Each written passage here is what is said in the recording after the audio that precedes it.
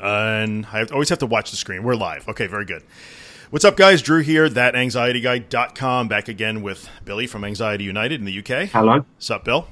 So we are going to continue our Anxiety 101 series this morning, and we're going through an article that I wrote many years ago. I will link the article in the video description on the website wherever you're watching, so you can go check it out. And we're going through an Anxiety 101 article that I wrote many moons ago. And we're just kind of going section by section. Today we're going to talk about symptoms, which is a popular topic, of course, but not so much talking about symptoms, talking about how to not react to symptoms, and that reacting to symptoms is one of the major things that fuels the cycle and keeps things kind of upside down for you. Mm-hmm. Mm-hmm. So, like I said, you can read through the article, follow the link. We'll link that over there. But Billy and his infinite wisdom, why don't you talk about the poll you did on Anxiety United video, and we'll link Billy's video too. So it's about, I don't know, it's probably about 3 or 4 years ago, maybe. No, it weren't. I'm telling a lie. The poll was about 3 or 4 years ago. The video was about a year ago. But we basically did a poll on the top symptoms that affect people. So I made a list of symptoms that were popular amongst all sufferers, or a lot, and just told them to pick the one that was most prevalent for them, the one that really affected them. And we just left the list, and we had over 5,000 votes in the poll. And then I just collated the results, created a video, just putting them in order as we went. And we've got a list of the 10. And I don't know if we want to run through the list and just maybe touch on why they might happen. But we don't want to spend too much time on actually focusing on why symptoms are happening, because we're trying not to focus on them, aren't we? We're trying to get away from the reaction, and they're not important. But from the list, the 10th one on there was headaches.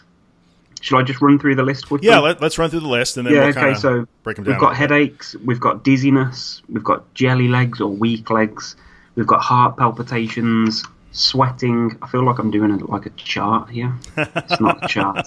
We've got tension and muscle aches, shortness of breath, digestive problems, which covers all kinds of nausea, diarrhea, all the usual. Yeah. Rapid heartbeat, and the number one, which was chosen by, I think the percentage was like crazy off the scale, and that was fatigue and exhaustion being the most common symptom that affected people.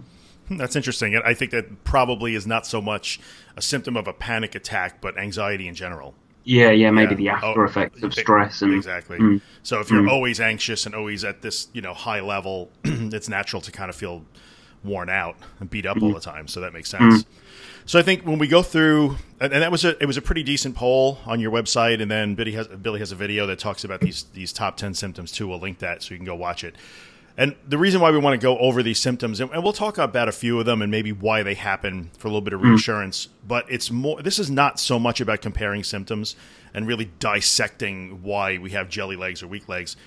It's about learning to acknowledge how you feel physically, acknowledging the symptoms, and then moving on and not focusing on them. So we're gonna talk about them a little bit, which is focusing, but really what this video is all about is trying to learn to not react to them and not focus on them. That's the point. Yeah. So we wind up in a situation where we start to feel these things, and we'll use these 10 as a pretty good example. I'm sure that there's 100 others that, if you're watching the video or listening to this podcast, I'm sure you can have you could probably throw 20 other symptoms into this mix. And that's the problem, isn't it? It is. We'll always miss something, and somebody will then think, oh God, this must be something else because they haven't mentioned. Yeah. You do get that quite often. But that's not the case. We could sit here all day. We could probably do a year worth of videos, just one symptom per video, and just keep going. So maybe what we should do is talk about that a little bit. I think one of the most popular topic that I think you would agree with this, that I see online where people gather to talk about anxiety and panic and things like that is comparing and checking symptoms. Yeah, definitely. Right. Is by far, medication is also a big one. What can I take? What can I swallow? But I think, does anybody feel is the number one question. Does anybody get this? Yeah. I need to know that I'm not the only one. Exactly. And I think it's pretty normal. It's pretty normal. We want validation for the way we feel. We want reassurance that we don't have some special form of anxiety or some real disease that's going to kill us. So I think that makes sense. You want some reassurance, and you want to think about, especially at first, when you first go down this road, you really, really focus on your symptoms and how you feel physically a lot. And that's pretty normal. But once you've started to understand the explanation behind them, and you also hear that, hey, there's 10,000 other people within an arm's reach that also get jelly legs or weak legs. Once we understand those facts, if you will, about the symptoms, then it's time to learn to just not react to them. Right? Yeah, definitely. So if we talked about maybe going through a few of these to just sort of explain them away, and I think we can use that as sort of an example of how you go through this process. So you know, we could maybe talk about the numbness and tingling, which is a big symptom for a lot of people. So let's kind of walk everybody through this. So you're experiencing anxiety or panic, and you're new to this game, and when it happens, you start to experience numbness in your fingers or toes, or tingling, or your nose can tingle. Have you ever had that, where your nose and your lips are tingly? I had this exact same thing on Saturday night. Sure. It's very, very common. So yeah, it was. What do we do, right? The first time it ever happens, it's freaking terrifying. You may wind up in a hospital. You think you're dying, and perfectly normal. Everybody goes through that phase. But when it happens again and again and again, what do we do? So what causes the nimbleness? The first thing you probably wind up doing is you'll go to forums, you'll reach out to other people and say, who else has this? Yeah. Right. Yeah. Who else has this? And then you're likely to find a million people who say, I have it too. And then you'll also start to find explanations as to why you have numbness. I cannot say the word numb today. Numbness and tingling in your extremities, or your nose, your lips, your cheeks. The explanation for that is the carbon dioxide levels in your blood. That's your breathing. So I learned that the hard way during a wicked panic attack, like my sophomore year at college, and a long time ago. I'm not going to say the year, but and I remember my nose started tingling, my lips started tingling, my hands and feet started to go numb. My hands actually you could see the camera, kind of wound up in this position, like in a claw, and my toes cramped up. Yeah. And I thought for sure I was done for, and we can explain that away because that is overbreathing. So when you're doing that, or when you're doing and you're sighing over and over to try and relax, you're overbreathing, and when your carbon dioxide levels in your blood get screwed up, you're hyperventilating, and that is a common symptom of hyperventilation. Absolutely 100% predictable. That is what your body will do if you overbreathe, which so many of us do when we get into a panic situation. And it's a simple explanation, right? And you're probably right across the board. Yeah, we ain't far off. Simple explanations for pretty much all of the symptoms and the sensations, and I just got an odd message. Yeah, it's true. So let's follow numbness and tingling through to the logical conclusion that we're trying to get to here, which is not reacting to it. So now you've experienced it, even if it's new to you. You search it out, find out that other people have it on the internet. You find out what the explanation is for numbness and tingling. And in fact, if it were to continue to happen and you would keep overbreathing, you would just pass out from hyperventilation and it would go away and you'd be perfectly safe. So now what do we do next? So now you're getting into an anxiety situation. What do you do? Well, the thing for me usually... tingle. Oh, yeah. The thing for me, though, is once I've seen the reassurance or read and find the explanation, a couple of days will pass and then it will just move on to something else and we'll go again. And the cycle continues. Okay. I think that's... People get so frustrated with, you'll have one certain symptom, you'll read about it maybe, it'll just pass in time naturally as it would anyway, and then you'll get onto something else. But then when you come, because it's like a loop, and you come back to the tingling fingers next time you have this, but because you've now learned something else, you forgot what caused this, and you just go again. That's what it does for me. That's a really good point. So for you, once you kind of learn what it is and you've got that reassurance and you can explain it, you stop reacting to that, but you move on to the next. Yeah, that's how it feels. Okay. I've just got to throw this out because I know I'll forget it. But during the last 3 weeks, I've been doing. Those who watched the video previously will see that I was caring for my dad when he came out of hospital. So I've been going to his house like 3-4 times a day, getting out of the house, spending hours at a time, and not thinking about myself. But the last week has been a bit more difficult. Like I've been doing his shopping and we've been eating a few takeaways, going through drive-thrus and that. But the thing that I've been using in my head is just telling myself that I love whatever it is that's happening. So, example, I was sitting in the drive-thru queue at McDonald's the other day and I was feeling the weird sensations that I get when I'm sitting there. And I just said to myself, I love feeling like this. And it was weird. The power that it gave me just because I love this. I love feeling like this. And any symptom that I've come across for the last week, I've just thought to myself, I love it when this happens. And it's really made a complete difference on the way that I've sort of carried it over. I've not thought about it. I've not dwelt on it. I've just like accepted. Yeah. I love feeling like this, whatever it's been. That weird. That's probably a bit. No, that's actually really, really excellent, because if we follow through the numbness and tingling to the conclusion here, which is to learn to let it be there and not react. You can't. What we're talking about here is not going into oh my god mode. Oh my god, I'm tingling. Yeah. Right. So okay, you notice it. My nose is tingling. My lips are tingling. Move on. My philosophy would generally be, you just have to let it be there, and don't react. Don't engage in an inner dialogue. Don't start talking about it with yourself. Don't start analyzing it. Don't wish it away. Don't white knuckle through it. Oh my god, I can't wait till this is over. Yeah, that's it. That's let exactly it be there. The opposite. Yeah. Right, and I think, but your strategy I've that just you've been come up with, welcome. Right, come on in, is just as good. So for me, it's kind of I try and do nothing and just let it go. But yours is good, is really good. Like come on, bring it. Yeah, whatever. And love it. I have used that from time to time, and recently I just used that. I know there's somebody probably listening or watching right now that has seen me do that. Right. It's almost an anger thing for me. When I use that, I get into that mode where it's like, that is all you got. Like, you got to bring more than. Don't be bringing that weak shit into my house. So like, I try and get angry at it and ask for more. And you're right, it tends to almost diffuse things really quickly. The only problem that I have, I went to the shop with my wife like a couple of days later. Right. We're walking down the shop and I'm feeling a bit edgy, and she's like, "Come on, you love this." And I'm like, "Shut up." Yeah, I could say it. You can't. Time and a place. No. I'll say when I love something. That's really funny, but that's good. So we're talking about not reacting to symptoms.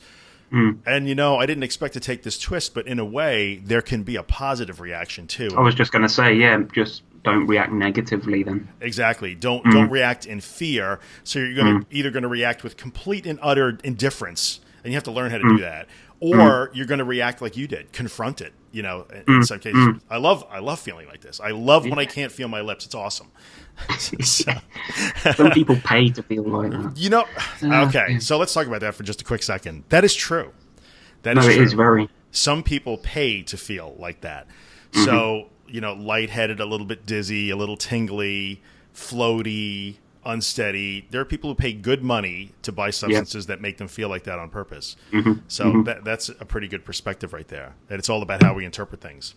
Yeah. So one of the things that I wrote in the article, if you're reading through, is I gave a couple of examples. So if you're, let's talk about short of breath, because that's a big one. So if you're feeling short of breath, just let it happen. Right. So there's a couple of ways that you can go that. And this is just an example. In the article, I say just let it happen. Don't run to an open window, to try and get air into your lungs, or standing in front of a fan to try and force air into your face. I've done all of those things. Yeah. What I tend to do with shortness of breath is, it's hard to ignore feeling like you can't breathe. It's probably one of the hardest things to ignore, because survival is what it is. But what I'll usually try and do is just stop for a second and actually take a breath, like a belly breath, deep into my belly, hold it, exhale. One breath into it, I could tell myself, I'm in perfect control of my breathing right now. So I might not be breathing very effectively because I'm in freak out mode, but I can control this when I want to. And then I move on. So with tightness of the chest, the same situation. I used to find I would be poking and prodding and trying to find different positions that it would go away, and they get all kinds of crazy stuff. And what I was doing is trying to escape it, and I was giving it a whole lot more power than it used to be. And the same thing with the hot and cold. For me, I used to get hot and cold flashes.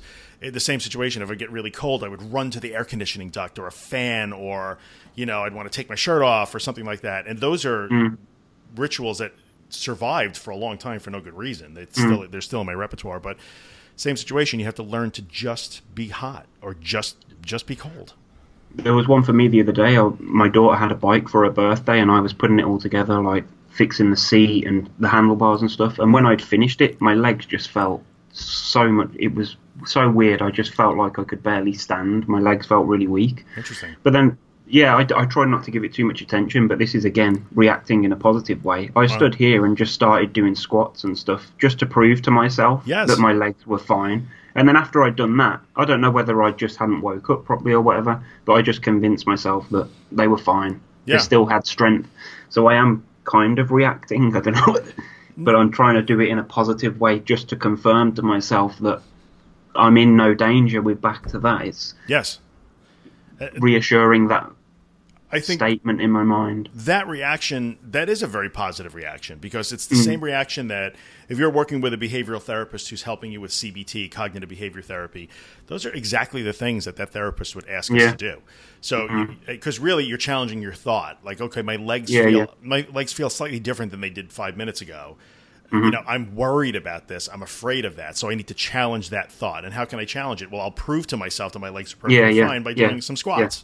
So it's really solid. Or I feel like I can't breathe, but hang on, let me take an actual breath. I can breathe. I'm fine. So rather than just using the reaffirming statement in your mind, you're actually performing an action. Yes. Yeah. And so sometimes that's good. Like, you know, I have had to say to myself many times, like, hey, look, I'm still standing upright. Or I'll walk across the floor very slowly and deliberately and say, look, I'm in perfect control of what's happening right now. You know, let me pick up this phone, spin it around, and put it down. Look, I totally... But there's that fine line between challenging your thoughts through action and distracting yourself. So exactly. But so why do we not want to react to symptoms, really? When we react to them, what happens? We're empowering them, aren't we? We're making them believe, and we're also making ourselves believe that whatever we're doing to stop it or to distract is going to keep it away forever, I guess. Yes, that's true. But that's not the case, is it? And they're not important. That's the main thing, is that they're normal physiological responses to stress or adrenaline or whatever it is. Sure. It's normal, and everybody would experience it. And I think, you know, when you wind up in a doctor's office or a hospital emergency room with a panic attack, and how many times have nurses and doctors look at you? You figure you're one heartbeat away from the Grim Reaper, and they're all looking at you like it's just Tuesday to them. There's no urgency at all. You just you know, we've seen this a million times. Your body's supposed to be doing this right now, so you know, in a way, yes. And so when we pay them heed or we react negatively, oh my God, try and escape them, try and fix them, try and get away from them. You're right. We're reinforcing a mistaken belief here. What a question. Yeah. Do you think that people that suffer with anxiety and that they feel the sensations more, or is it just because we're more aware? So is the rapid heart, if I have a freak out because a car is coming towards me, am I going to feel worse symptoms than a person that's never had panic and a car's coming towards them? Or is it going to be exactly the same? It's just that because I'm thinking about it so much, that it would feel worse to me, or what? I suppose the body's response is the body's response, isn't it, I guess? Right. Whoever. So, and I try to think about that all the time. So, you know, if my heart is beating at 140 beats per minute, it's the same as your heart beating 140 beats per minute. It's the same exact thing. I think, you know what? I used to have, and I still have them sometimes. If I let myself get run down, I get an irregular heartbeat. It's completely benign. It's perfectly fine. They call PVCs benign PVCs, and every human heart has PVCs from time to time. And when it was explained to me it was explained to me by multiple cardiologists way back in the day, it's a normal part of a healthy heart. We all have them. You just don't always feel them. But when I'm run down, when I'm anxious, when I'm completely focused on my own body, I feel them, like acutely. Whereas somebody else, when I describe it, will say, "Oh yeah, sometimes like I feel like I have to cough. It's like a little flutter." That's all. That's the only thing they think. That, oh yeah, once in a while that happens to me. They don't think about it at all. And so I think that we experience our symptoms more severely than other people, normal people, are experiencing those same sensations because we are so focused on them. That's my theory. It's the awareness. Yes. I don't know if they're any more severe. A human heart beats the way a human heart beats. You know, adrenaline is adrenaline. There's not that much variation in how our bodies react, really. So I just think when we focus on them, we magnify them in our head. And that's perhaps where the problem with the safety stuff and the distraction and focusing so much. Sure. When we make them seem so much, or we're so aware and they just become everything. Your whole focus is symptom focused. It's just everything. It is. And the key is to lose the reactions to those symptoms and just get away from it. And in certain ways, decouple the symptoms in a way. They're not the symptoms themselves are not the disorder. And we talked about this last time. Yeah, you made that. Yeah, you made that point, and it's spot on. They are not. So when you have a racing heart or weak legs, or you're dizzy or depersonalized all the time, or any of the on our list here, we're shaking, throat clearing, that sort of stuff.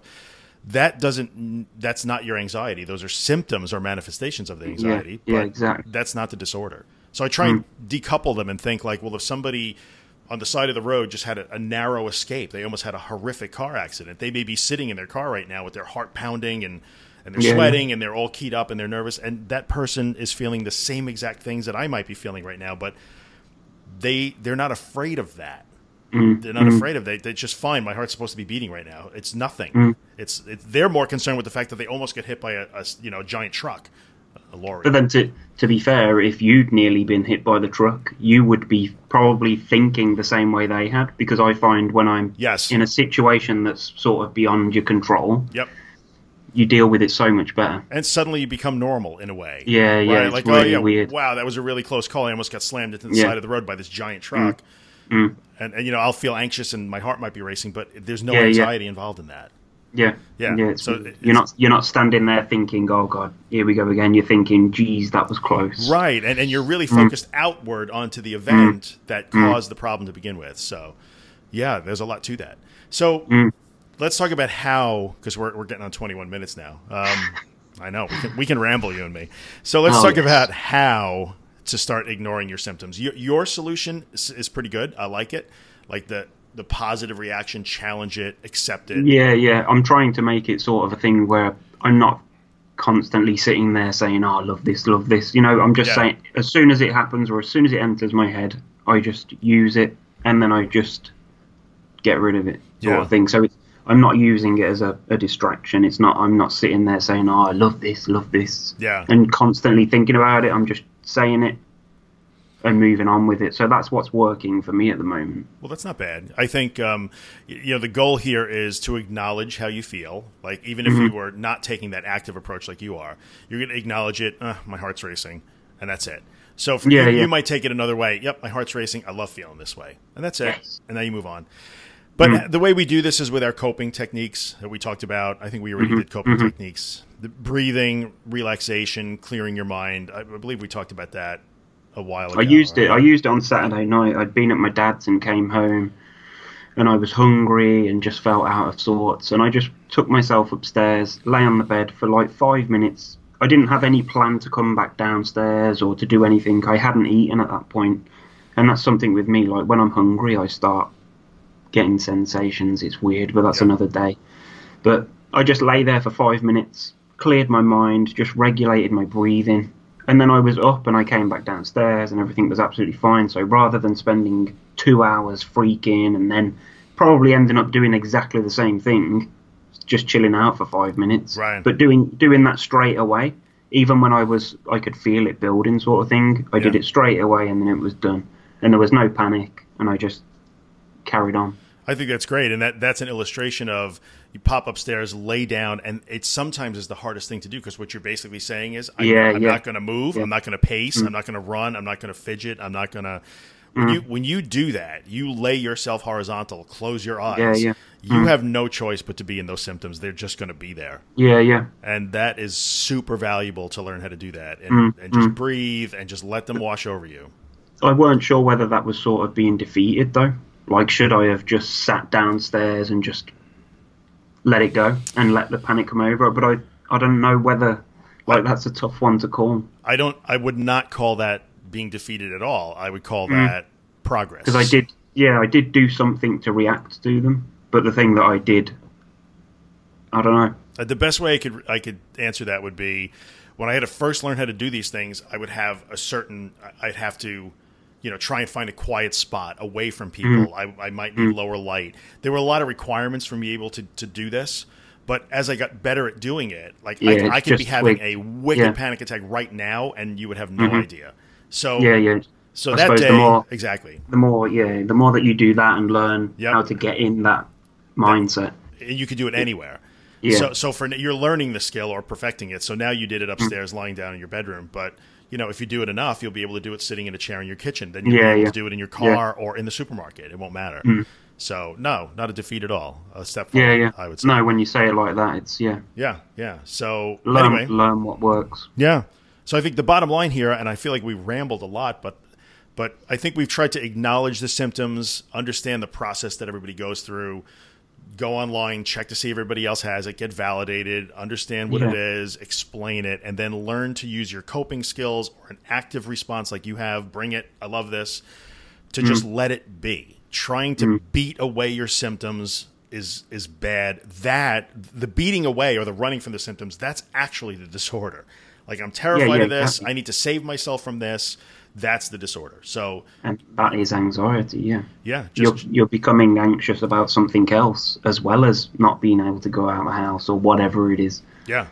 You're now scared about going out of the house or sitting at home being dizzy or right. Yeah. Because in the end, being scared to go out of the house is all about how you might feel when you go out of the house. If I go out of the house, I might get dizzy, so I can't go, So, yeah, once we learn to not react to them and just let them be there, we've taken the power away. And when you don't fear how you feel physically anymore, you make a giant leap forward. Because I think we have to acknowledge before we wrap it up, I think the difference between saying, for instance, I'm afraid to leave my house, or I'm afraid to go to the supermarket. If you've been in a supermarket where there was a shooting, that's a different animal. You've experienced real danger in a supermarket, and you can quickly develop that phobia. But when you don't want to go into the supermarket because you're afraid that your legs will wobble and you'll have to hang onto the cart, or that you might pass out, or anything like that, because you don't want to go to the supermarket, not because there's danger there, it's because how you might feel. So stop being afraid of how you feel. Just feel that way. Yeah. And so that's the case. That we can't react to symptoms. That's what this one is all about. That's it. Think we need to add anything else to this one? No, I don't like the search in the forums for. I know. I don't think people should do it. I think maybe if you can speak to your doctor just to get that reassurance, but going back and constantly seeking, I don't think that's not beneficial. I think once you know the answer, right, whatever, you just got to trust in it. Trust yourself. I think there's, we talk about Occam's razor, right? All else being equal, the simplest explanation is usually the one. And that's a real thing. That's a real scientific principle, or at least a logical principle. And so once you've seen 100 other people say, I get a headache too, or I get tired too, or I get numb and tingly as well, move on. So my philosophy on that is, in the beginning, everybody's going to search and Google and compare. And that's normal. But at some point, you have to draw a line in the sand for yourself and say, okay, this is my limit. I know why I'm numb. I'm not going to look at that. I'm not going to talk about that anymore. Because no doubt you'll probably come across one person that had something bloody serious. Right. And then that's it. That's another downside of searching, like especially at Google. Right. Don't use Google. Yeah, and it's really difficult. WebMD, all those things. They're good sites, but they're also trying to give you the most information possible. So to find out that, like having to clear your throat could also be something horrible. Yeah, and when you're sitting there suffering with a symptom, you're going to describe it in search engines as horrific. Right. Like the whole world is spinning and, Exactly. And obviously it's going to come back with scary things. But if you were to really put in, I'm maybe over breathing. Right. But in the heat of the moment, we're not thinking about exactly. Yeah, we're just thinking that we can't breathe. Short of breath, can't breathe. So, but you can. And in terms of the breath thing, after like 4 or 5 minutes of saying you can't breathe, when does the logical brain kick in and say, well, I have been not breathing for 10 minutes? That sounds silly, right, when you say it. But I'm still able to type. Yeah. Right, I'm typing, I'm texting, I'm snapping a rubber band, I'm coloring. Like, how could I? Of course I'm breathing. If I wasn't breathing, I wouldn't be able to do these things. So, yeah, so the key here is to take the power away from the symptoms and stop reacting in fear. And once you learn how to do that, you make a huge leap. So the next episode we're going to do is sort of accepting that there's no comfortable way to do that. And that plays into this a little bit. Like, just definitely. Sitting with those terrifying symptoms is horrifically uncomfortable, but there's no other way. So we'll talk about that in the next episode. Yeah. So I guess we'll wrap this one up because we're now going on about a half hour. As usual, symptoms. Right? As usual, symptoms. We can talk about it for days and days and days. What do we? How are people going to find us? How are they going to find you, Billy? They want to know more. Oh, you're breaking up on me, dude. They can find the on Twitter, twitter.com/anxietyunited. You got me? I got you now. You're back. Can you hear me? Yeah, you're back. I can hear you. That's all right. Audio's a little out of sync, but that's Facebook, all right. YouTube. Yeah. Yep. That's okay. It's always Anxiety United. Or anxietyunited.com. Sounds cool. I'm thinking of redoing the website. I don't like the website at the minute. I don't like the idea of the social thing. It's just not. I don't know. It's tough. It's tough to compete with Facebook. Yeah. Facebook owns social. Exactly, that's it. Yeah. I was thinking, and maybe this is completely off topic, but just like content sharing, like images and motivational stuff, maybe just for people if they want to use it, they can. Sure. Well, anybody wants to check it out, they can. Anxietyunited.com or .co.uk, either of those two. Yeah. So you can find me at thatanxietyguy.com. You can listen to all the podcasts there. YouTube.com/thatanxietyguy. Same thing on Twitter, Facebook, blah, blah, blah. And as always, if you have comments or questions, throw them at one or both of us. Down below. I will link Billy's channel on my version of this video. I'm sure he will do the same back at me. I'll link Billy's symptom video, too, which has like a zillion views. Yeah. So you can, by all means, add to the view count. And I guess that's it. We'll be back next time. Yes. All right, dude. I'll talk to you in a little bit.